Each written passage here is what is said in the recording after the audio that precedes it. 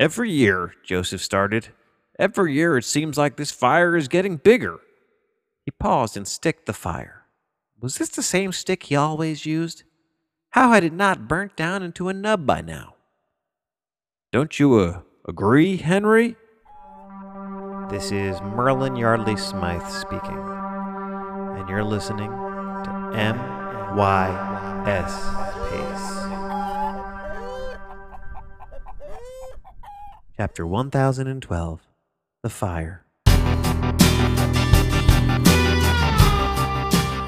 The fire was getting bigger. I imagined the fire would one day form a wall on this side of the creek, and then a tiny fireball would leap across the water and start the process anew on the other side. Who's to say what would happen to the creek in between two walls of fire? We wouldn't be able to see it through the fire.